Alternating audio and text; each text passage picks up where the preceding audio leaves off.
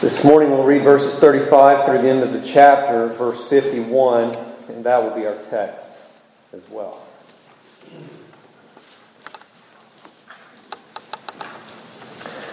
Beginning of verse 35, again the next day John stood with two of his disciples, and looking at Jesus as he walked, he said, "Behold, the Lamb of God."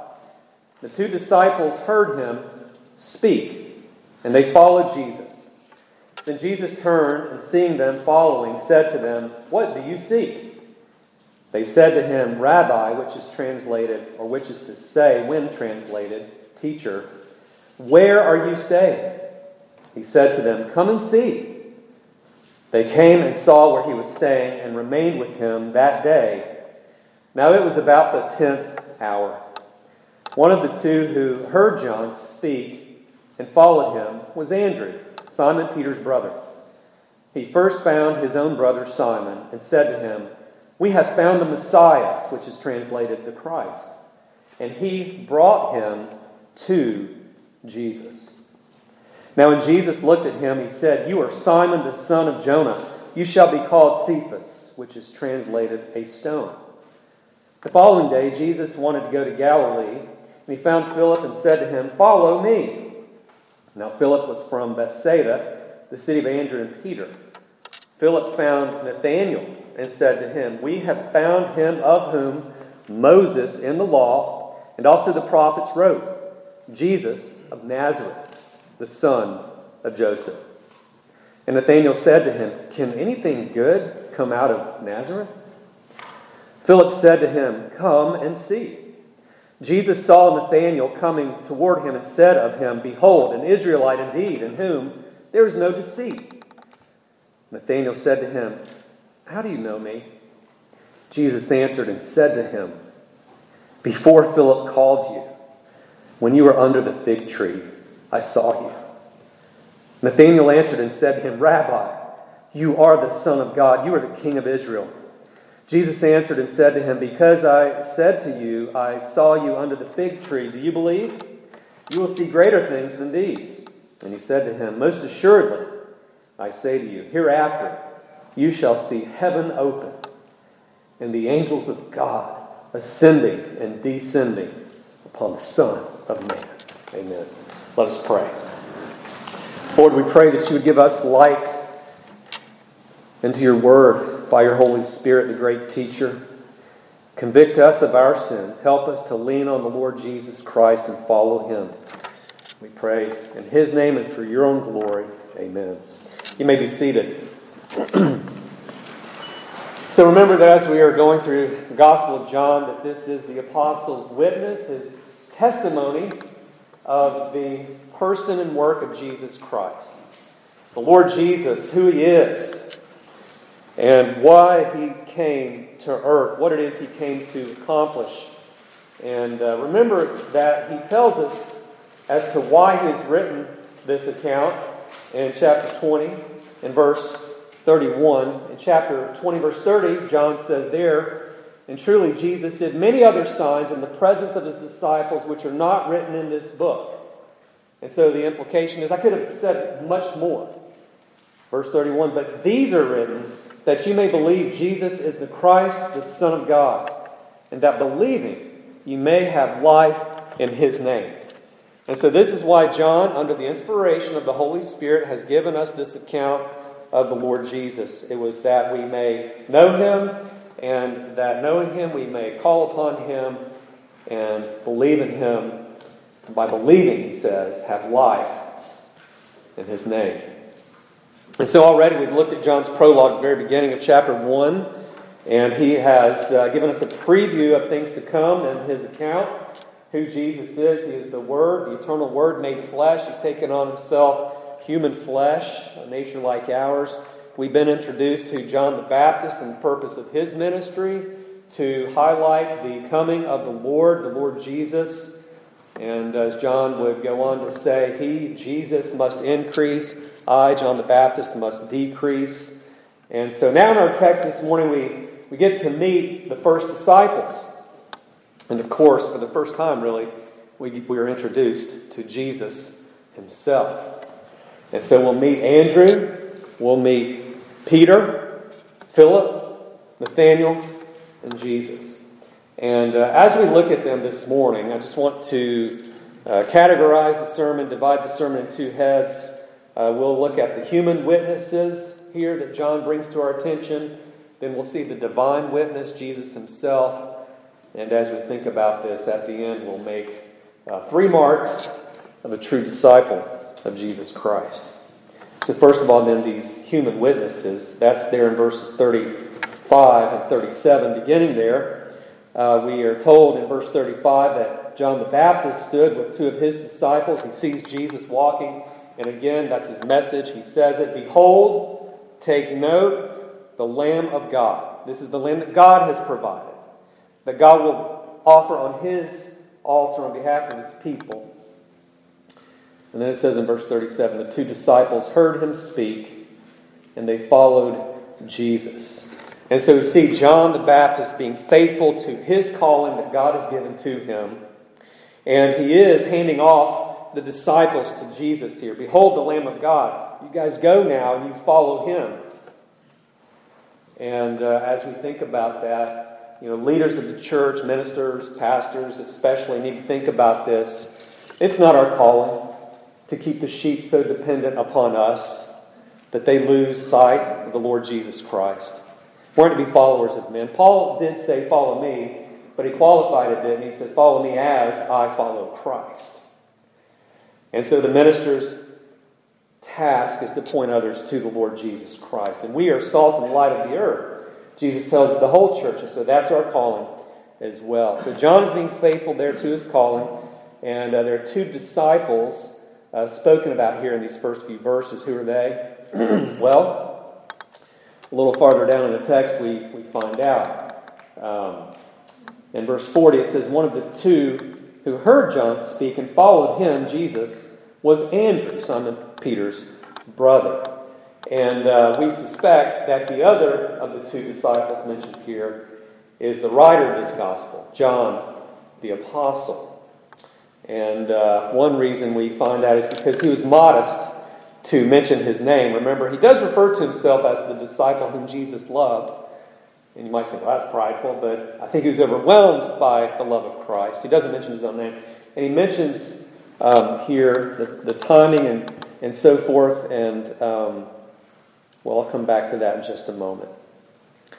If you look there in verse 39, Jesus said to them, "Come and see." They came and saw where he was staying and remained with him that day. Now it was about the 10th hour. And so again, this is John speaking, writing. And John remembers the precise hour that he met Jesus. We need to take note of that. Now, some of you have grown up in the church. You've grown up in a Christian household. And there was never a day that you can remember where you didn't know or love Jesus. And praise God for that. But for those of us who may have grown up in a Christian home, but came to saving faith in Jesus later in life, perhaps lived like a prodigal for a while and the Lord brought us home, we remember. We remember there's at least a season in our lives where we were introduced to the Lord Jesus Christ. And so we're introduced to John the Baptist and then Andrew here in our text and John the Apostle. And so it says in verse 40, one of the 2 who heard John speak and followed him was Andrew, Simon Peter's brother. And he, Andrew, first found his own brother Simon and said to him, "We have found the Messiah." And so Andrew is introduced to Jesus, and then Andrew goes to his brother Simon and brings Simon to Christ, to Jesus. And so we learn more about Andrew's brother there at the end of verse 42, beginning at the middle. It says, "Now when Jesus looked at him, he said, 'You are Simon the son of Jonah, Simon Bar Jonah. You shall be called Cephas, which is translated a stone.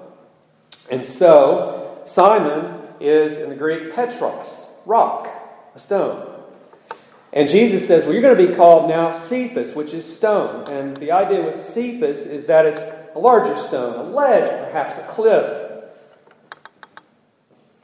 And the idea is that Peter is going to be the one who is like a solid rock, unyielding, unwavering. And so that's the name that Jesus gives to Peter. And remember that great confession of Peter in Matthew 16 and verse 18. Jesus asked the disciples, who do men say that I am? They say, this guy, this guy. And he says, who do you say that I am? And then Peter says, you are the Christ, the Son of the living God. And then Jesus turns to Peter and he says, you are Peter, and on this rock I will build my church. So we're introduced to Andrew, John, and Peter, and then after that, Philip and Nathanael in verses 43 through 46. So in verse 43, we are told about Philip. Jesus wanted to go to Galilee, so he found Philip and said to him, follow me. And that's Jesus' call to discipleship. Perhaps you've read the Gospels. I assume many of you have. And you know that this is Jesus calling these men to become fishers of men. And so we have Philip in verse 44, who's from Bethsaida, the city of Andrew and Peter. He goes, verse 45, to Nathanael and said to him, we have found him of whom Moses in the law and also the prophets spoke, Jesus of Nazareth, the son of Joseph. And so what do we find Philip doing? The same thing that Andrew did. The same thing that John the Baptist did. Pointing men to Jesus. Bringing men to Jesus Christ. And so Philip goes and he introduces Nathanael to Jesus. He says, we found him. We found the Messiah. The one about whom Moses wrote. The one about whom the prophets testified. And if that sounds like the end of Luke's Gospel in chapter 24, it's because it is like that. Remember Jesus on the road to Emmaus, he's walking with the disciples and he showed that how the Christ must suffer. He began with Moses, the first 5 books of the Bible. And he showed from there that the Messiah must come. He must suffer in the place of his people.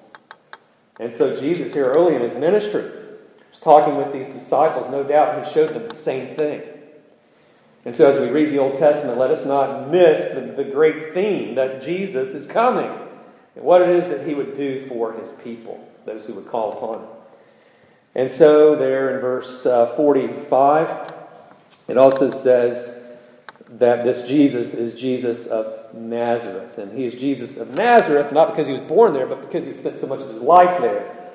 And he's the son of Joseph, not the physical son of Joseph, but Joseph was his guardian, his stepfather, if we want to put it that way. Jesus, of course, being born of the Virgin Mary. And so we're introduced here to Nathanael, Philip and Nathanael. And by the way, go back a little bit. At the end of verse 38, Jesus seeing those 2 disciples, he says, what do you seek? They ask where he's staying, verse 38. Verse 39, he says, come and see. And so these disciples, what they needed was more than just a few sentences from the Lord. They needed a pretty lengthy conversation with this one that John is saying is the Lamb of God. So I want to point that out because I hope to come back to it a little later. And so then Nathanael, back in verse 46, hearing about this Messiah, the alleged one who is the Messiah, he says, well, can anything good come out of Nazareth? You know, that's kind of like somebody from Georgia saying, can anything good come from Alabama or Florida? You have all these college football rivalries, and I've heard a UGA graduate say, the only good thing to come out of Alabama is I-20. And, of course, he said that tongue-in-cheek. But evidently there was some rivalry here between these towns, and that may have been a saying in their day. Can anything good come out of Nazareth? Well, Jesus comes from Nazareth, so yes. But Andrew, or Philip rather, he doesn't take the bait on that one. Notice in verse 46 what he says. He says, "Come and see." What is Philip trying to do with Nathanael here? He's not going to engage in this lengthy argument and debate. He's trying to get him before Jesus. And today, when we want to lead people to Christ, we do this thing called apologetics, no doubt. We defend the faith, but the power is in the Word. And so often, it is good to get people into the Gospel of John and just tell them, just read it. Just read it. Because the Word of God is living, it's powerful, it's active. It's the inspired, all-authoritative Word of God. It's not just a book, it's the holy book. Because it comes from God. And God uses it to save men. And so, Nathanael is brought to Jesus. And so he asked that question. And so we have here these human witnesses that John the Apostle tells us about. And then at the last part of our text this morning, the end of this first chapter, John tells us about the divine witness, Jesus himself. In verse 47, Jesus saw Nathanael coming to him, and so Jesus says about him, "Behold, an Israelite indeed, in whom there is no deceit." What does he mean? Well, as the Bible says in Romans 9:6, not all Israel is Israel. Just because a person is a member of visible Israel does not mean they are part of spiritual and true Israel. Same is true today. Just because somebody walks a church aisle or joins a church does not mean that they are part of the spiritual, the true church of God. And so Jesus is pointing that out. As Paul says in Romans 2, he defines for us who indeed is a true Israelite. In Romans chapter 2 verse 23, it says this.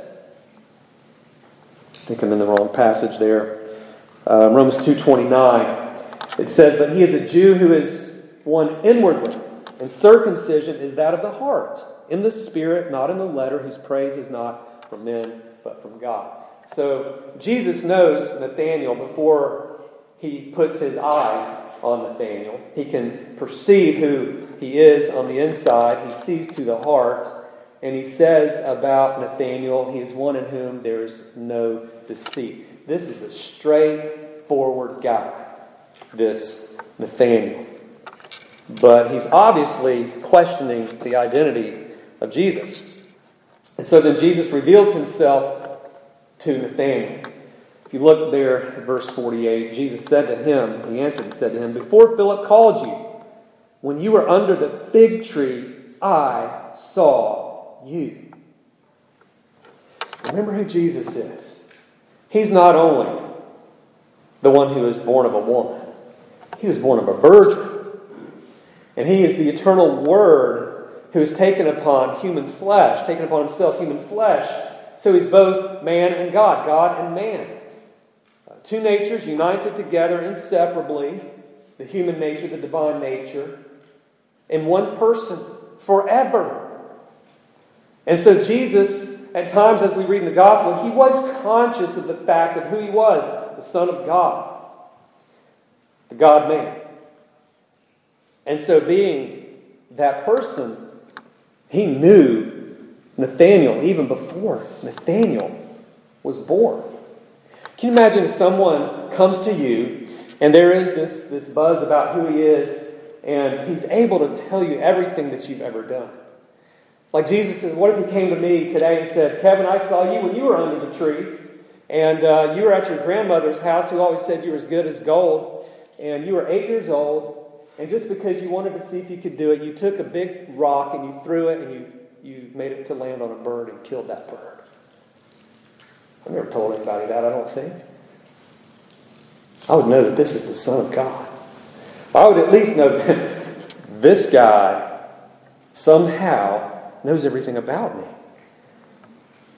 But Jesus knows something here. He puts something positive, I think, there in verse 48. Perhaps Nathanael was meditating. He was praying to the Lord, perhaps. Maybe he was trying to figure out who the Messiah is. We aren't told. But we have here in verse 49 this confession. Nathanael answered and said to him, Rabbi, you are the Son of God. You are the King of Israel. These are titles of the Messiah. Messiah means anointed one, the anointed king, the prophet, priest, and king of God. You know, it's kind of like Psalm 139. If you've read that, you know David says, Oh Lord, such knowledge is too much for me. He's talking about the knowledge of God, God's omniscience, that He is all-knowing. He says, before I rise up, you know where I am. My going out and my coming in. Behold, before I speak a word, you know it altogether. Before it's on my tongue. He confesses, this overwhelms me. And here Jesus is that God. He's part of that Trinity, that triune Godhead. And so Nathanael confesses him to be the Messiah. And so then in verse 50 and 51, we find out who Jesus is and why He has come. It's put another way. In verse 50, it says, Jesus answered and said to him, Because I said to you, I saw you under the fig tree, do you believe? You will see greater things than these. Such as? Well, verse 51, Jesus says to him, Most assuredly, I say to you, hereafter you shall see heaven open and the angels of God ascending and descending upon the Son of Man. What is Jesus talking about? This goes all the way back to the Old Testament, to Genesis chapter 28, to Jacob's vision, where there's this ladder going to heaven, and the angels ascending and descending on that ladder. There's a difference, though, between Genesis 28 and what Jesus says here. In Jacob's vision, the old commentator Leon Morris notes this. It's very insightful. He said this, in Jacob's vision, there's no mention of the heavens being opened, while here, these words of Jesus, no mention of the ladder seen by Jacob. In Jacob's vision, there's no mention of the heavens being opened, and here, Jesus' words, there's no mention of the ladder seen by Jacob. In both passages, of course, there is communication between heaven and earth. And the point is that Jesus himself is the link between heaven and earth. The ladder has been replaced by Jesus himself. The angels will descend and ascend upon the Son of Man. And now the heavens are opened. You know, it's kind of like that old Linksys router. You who are old enough remember that brand, right? That's a really neat story. I didn't know this. It's one of those American success stories, if that's what you want to call it. This couple from Taiwan, they came to America in 1988, and they started this company, and they made these routers. Eventually they were bought out by Cisco in 2003, I think it was. But their router, called the Linksys, the Link System, was designed to link every household to the resourceful World Wide Web. And the only way you could get to the World Wide Web is for you to go directly through that router, the Linksys router, that link between your house and whatever's out there. And Jesus himself is the great link between us and heaven, earth and heaven. He is that ladder. If you want to get to heaven, you have to go through Jesus Christ. And because he's come now, the heavens are open. They're available to us. And that's the point of what Jesus is talking about here. And so as I break this passage into two sections, the human witness and the divine witness, I think we ought to note that every witness of the Lord Jesus Christ is a divine witness. Psalm 19, the heavens declare the glory of God. The firmament shows forth his handiwork. Every time the gospel message is spoken, is preached, is taught, that is a divine witness because that message comes from heaven, from God Himself. And of course, as Jesus will go on to say in John 6:44, no man can come unto me unless the Father who has sent me draw him. And remember Peter's confession, I mentioned it earlier in Matthew 16. After he makes that wonderful confession, Jesus, you are the Christ, the Son of the living God. Jesus looks at him and says, blessed are you, Simon Bar-Jonah. He says, flesh and blood has not revealed this to you, but my Father, which is in heaven. And so it's not because Simon is so smart that he figured it out. No, Jesus, he just in a quick phrase packs all of this theology, soteriology, the doctrine of salvation into that statement. He says, my Father, which is in heaven, has revealed this to you. Our hearts are dead hearts. We're in this world, when we come into it, dead in our sins and trespasses. Ephesians 2:1. We need to be made alive by the Spirit. John's going to talk about that. Jesus is going to talk about that in chapter 3 of the Gospel of John. Now, as we think about this account with these human witnesses, the divine witness, Jesus Himself, what should we conclude about true discipleship? There's more that we could say, but I'm just going to draw from the passage this morning. I think first of all, what we should note is that a true disciple is one who desires to know Jesus, to put it simply. A true disciple desires to know the Lord Jesus Christ. Of course, knowing Him savingly means you love Him. And there's all of this chatter about who is this man, and the disciples are coming to Him and they're bringing others to Him. They want to know Him. They want to have this conversation with the one who claims to be the Son of the living God. You know, Ecclesiastes 3:11 says that God has put eternity in their hearts. And that means that every single human being knows that there is something more to this life, that there is something higher than this earth. There is one who has created all these things. And He is the reason for our existence. Some have said there's this hole in our hearts, and only Christ can fill it. People try to escape the knowledge of God through entertainment, perhaps through drugs and alcohol, sex, rebellion against God, maybe buying stuff. Maybe you're a hoarder and we don't know it. Could be anything. But we were made to glorify and enjoy God. And we can only do that now through the Lord Jesus Christ. And when a person comes to Jesus, it's only because God has been working in their hearts. We love Him because He first loved us.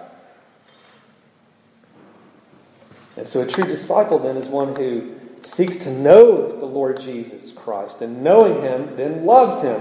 And knowing and loving Him, he follows the Lord Jesus Christ. Is this true of you? Do you know Jesus Christ this way? Do you know Him more than a good teacher? Do you know Him more than maybe so many people know Him?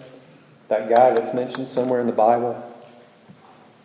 Do you know Him as the Son of God, the Son of Man, your Savior? That's the question. A disciple is one who learns. That's what the word mathetes means in Greek, a learner. And so we're continually learning about Christ. We're following Him and learning more about Him. Today we follow Him through reading the Scriptures. We follow Him through biblical preaching and teaching. And that's why preaching and teaching is so important. Biblical preaching and teaching, I should say. So a true disciple is one who longs to know Jesus. Come and see is the invitation of the Savior. Second, a true disciple is one who leads others to Jesus. Now I know where I am. I know I'm in a Reformed church, a Presbyterian Reformed church. I know many of us don't come from that background. But we see that here, don't we? A true disciple is one who loves Jesus, and he wants others to love Jesus. You know, you go to your siblings and you bring them, you try. Have you heard about Jesus? Have you seen your own sin? Have you seen God's divine remedy for that sin? The Bible says there's this place called hell. It's full of worms. They never die. There's weeping and gnashing of teeth. This great chasm. It's outer darkness. It's eternal death. You want people to know. I mean, we have John the Baptist introducing all these people to Jesus. We have Andrew here introducing his brother to Jesus. We have Philip introducing Nathanael to Jesus. That's kind of the pattern, isn't it? That's the Great Commission, isn't it? Make disciples of the nations. How do you make a disciple of Christ? You lead them to Jesus Christ. And sure, there is the office of evangelist. He's called by the church, called by God, I should say, and confirmed by the church to be an evangelist, to go out and preach officially. But, you know, if you turn to Acts chapter 8, you don't have to, but if you go read the first 8 verses, you will find that the apostles stayed in Jerusalem. The church, because of persecution, was scattered elsewhere. And the Christians who were scattered elsewhere went around doing what? Preaching the gospel. And so finally, I think it was Philip, who was ordained, came down and preached the gospel. He gave confirmation to the message that went before him. And so it's not either or. It's not everybody's an evangelist officially. Or it's not, there is an evangelist and only he preaches the gospel. He preaches officially as the herald of Christ. It's both. Right? The woman at the well in John chapter 4, she meets Jesus, we'll see. Jesus tells everything about her. He's the Messiah. She came to get living water. She came to the well, but she found the source of living water herself, the Lord Jesus Christ. She leaves her water pot. She goes to the city. She tells everyone else, I found the Messiah. Why? Because here's basically a harlot. Her conscience has been eating her. Her sins have been forgiven. And she wants others to know the forgiveness of sins. So she goes and she tells others about Christ. 1 Peter 3:15, we read that earlier. As God's people, we all are called to be ready to give an answer. Apologia in the Greek.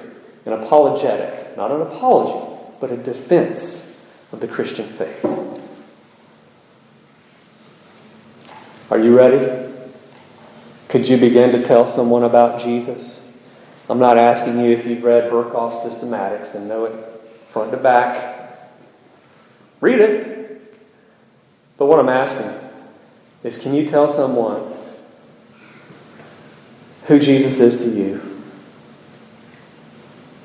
What He has done for you? And how they may receive the same. That's it. I was a sinner, I was wretched. All have sinned and fallen short of the glory of God. But God, who is rich in mercy. You know, if you read your Bible enough and pray enough, we never do those things enough, by the way. But for this, you can get to a certain point. If you read your Bible and pray, I believe the Lord will give you passages of Scripture to show to other people. And while we're talking about this, you never know who you're going to lead to the Lord, right? Think about it. John leads these people to the Lord. They're the future apostles. Andrew leads his brother to the Lord, who becomes Peter, the apostle Peter. Parents, you lead your children to Christ. You know, maybe you've got a wayward child. You know, mothers, maybe you can be like Monica. Monica in the 400s, who had prayed for her son in North Africa for years. And her son, after being the prodigal, heard some kids say, playing nearby, take up and read. He grabs the Bible and it says, put on the Lord Jesus Christ. And he was saved. And that was Aurelius Augustine, the quote, as we call him, the great church father who did much for the kingdom of God. Was he perfect? No, but the point is, his mom prayed for him. And no doubt she was influential in his conversion. You never know who you're going to lead. Maybe a coworker, family, or friend.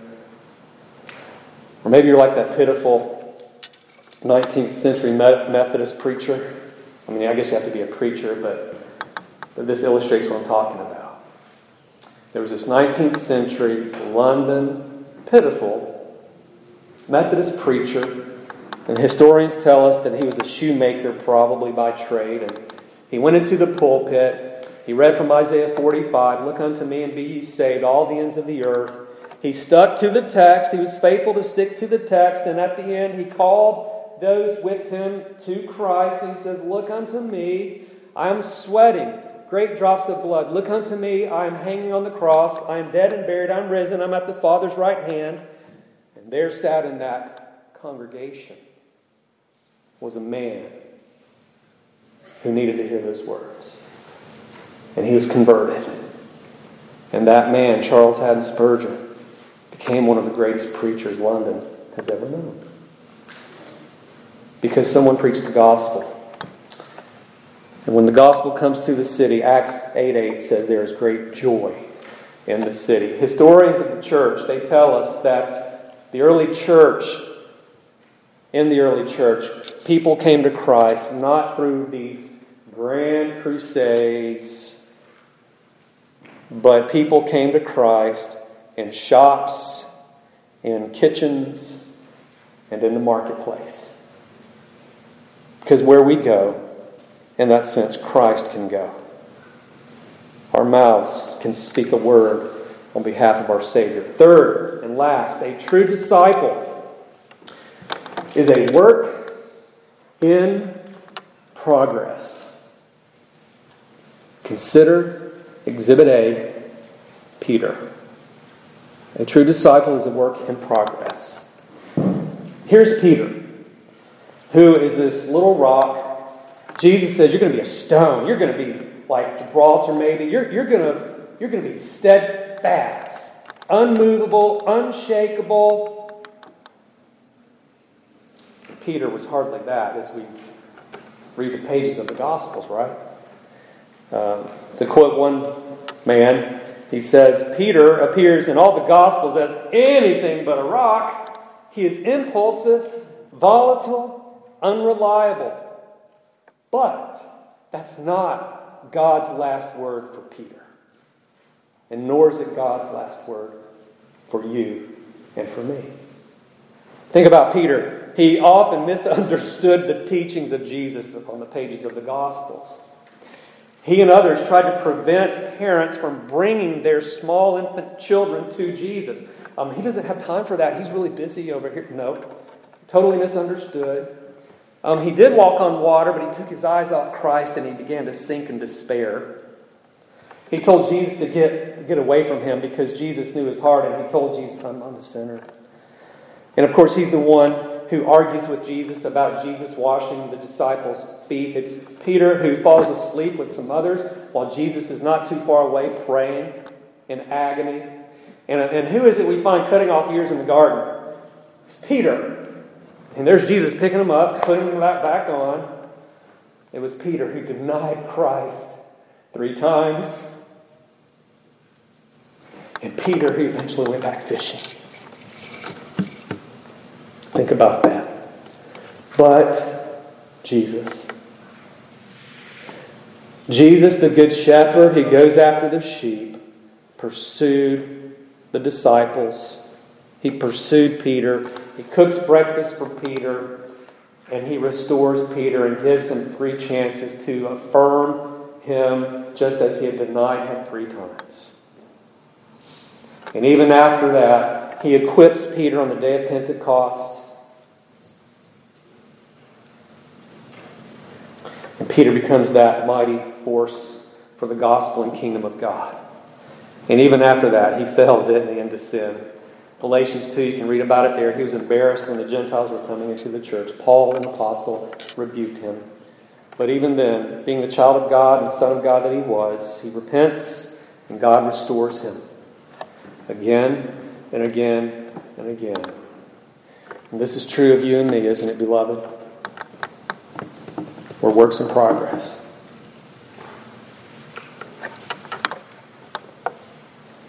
Jesus is not only our great justifier, He's our great sanctifier. You see, He called Peter the rock, who Peter would become. Through many trials, He would show Peter time and again, without me you can do nothing, without me you can do nothing, without me you can do nothing, without me you can do nothing. And finally, you can do all things through me, the one who strengthens you. You can be that rock. Imperfect in this life, yes. And you see, God calls us, beloved, saints, holy ones. Paul says to the saints who are at Rome, to the saints who are at Ephesus. Are we perfectly holy this side of heaven? No. Does God call us holy? Does He see us as holy in Christ? Yes, absolutely. Positionally, we are. Practically, we are not.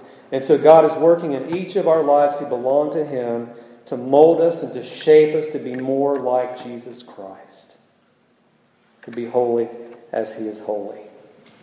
And so in Hebrews 4:14 we have that promise, seeing then that we have a great high priest who has passed through the heavens, Jesus the Son of God, let us hold fast our confession, for we do not have a high priest who cannot sympathize with our weaknesses, but was in all points tempted as we are, yet without sin.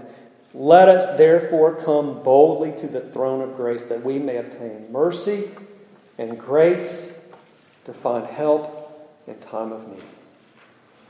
And so, beloved, you know the grace and mercy of God through the Lord Jesus Christ, that He will never leave you nor forsake you. And take comfort in that this morning. And as you know yourself that you are imperfect, that you are like Peter, remember that your brothers and sisters in Christ too are like Peter. And we're all on this journey together to become who that God has already said that we are. And for now we are His disciples, and we are holy in Christ. Amen. Let us pray. Lord, we thank You for Your word, for Your promises. We thank You for John's testimony and in seeing the life of Peter, who You called him to be. And by Your grace and the power of Your Spirit and Your word, made him to be. We pray that You would make us to be strong witnesses for You. We pray in Christ's name. Amen.